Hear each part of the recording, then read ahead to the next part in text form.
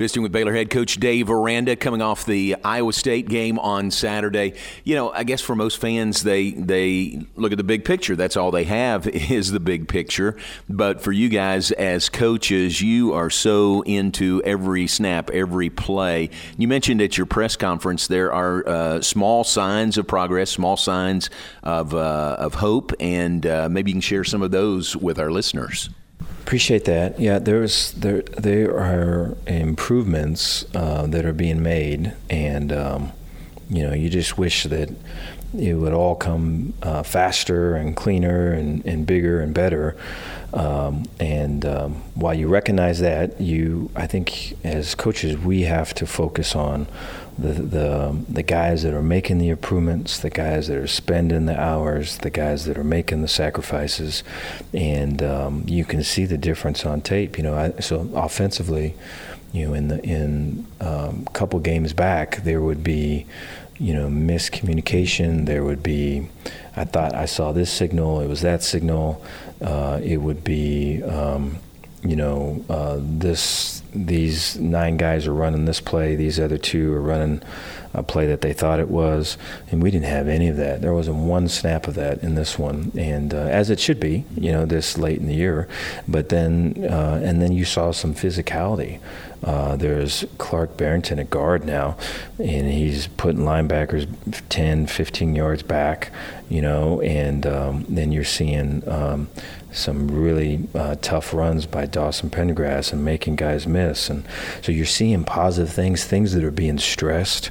But, I think offensively it comes down to we have to finish some plays that are critical plays for us. We had some good drives, and we got to finish them.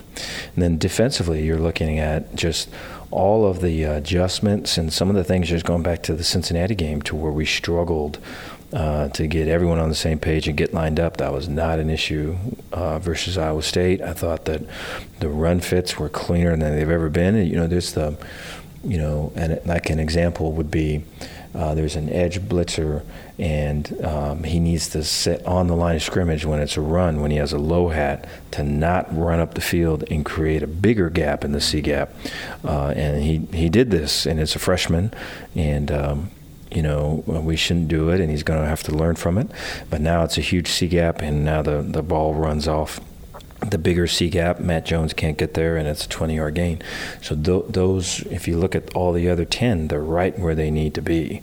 And so I think we're really close. And so I think to get that view of it and to double down on the things that we're doing and to fix the things that need fixing is kind of our approach, And I think with a Houston team that's really, really talented, that has played up and down, and we want to build be a team that's tough to beat, that doesn't give them any gimmies. And so, I think this focus for us on continuing to improve and to fix the things that need fixing is really the key.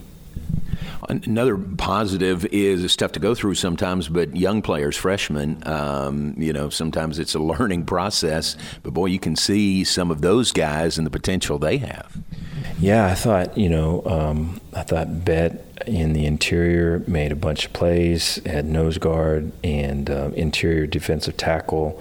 I thought that we had DJ in coverage. As a safety, really be in position to negate some big plays, and he's making checks just as a freshman. I think is exceeded a lot of just the football IQ and awareness and big time games and all this other thing. He can take the practice to the games pretty cleanly. And then I think Dawson, like we talked about, is continuing to be one of our best, make guys miss guys, make yards after contact guy. And so it was really good to see by him. And then, I thought Caden Siraki and Alvin did good things. They're switching in and out. And, there's a bunch of young guys that are playing, and they're playing at a really good level. And so to continue to do, I think they bring an energy because they view it as, hey, I'm getting better all the time. I'm learning all the time. That kind of that growth within them is way apparent, and so that can be a motivator for coaches, because coaches want to coach, and the young guys want to be coached. Dawson Pendergrass, I mean, those plays at the goal line really impressive, especially when you consider that he's a freshman. Is this a guy that you saw this in this early? Yeah, I remember when he came in the summer, and we're in there's conditioning and stuff going on, and Dawson would always lead his line. Whatever group he was running, he was winning it all the time. And it was, maybe at first it's like, oh, yeah, we got some fresh legs here. But then at the end of the summer, he was still winning them.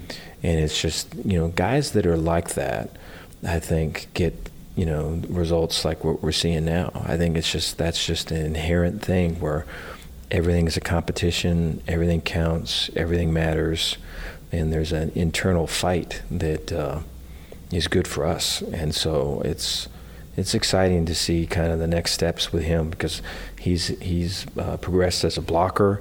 There's a couple blocks he had on some design quarterback runs for Blake that were real key, and got us some good yards. And he's improving as a receiver. And so I think there's going to be more options to get him the ball, which I think will help us. Houston this week, Dana Holgorsen, he's a guy you've been around for a few years. Mm-hmm. Yeah, I've got a lot of respect for him. So he was an inside receivers coach when I was a grad assistant at Tech, and just when I was there, one of the hardest workers, and just so detailed, and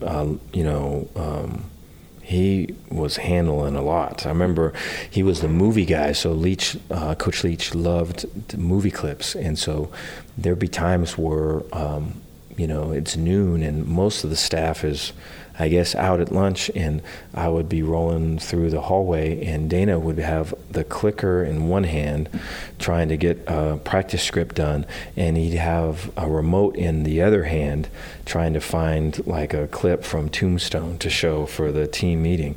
And so that was him all the time. And so to see the success that he's had in his career, and every time I talk to him, we laugh about those Leach years, and so it'd be good to see him. Good. Final thought: you're undefeated wearing white this year, and lo and behold, you get to wear white at home this week. Maybe that'll be a plus. We needed to. We were looking for anything we can get. We're excited to have another shot at winning at home, and it means a lot to us. We have a bunch of former players come speak to the team last week, and just way inspirational. And I know that our guys are fighting to get that victory, and it means something to them. And so we're fortunate to have another crack so fast after this last one, and are looking forward to playing Houston.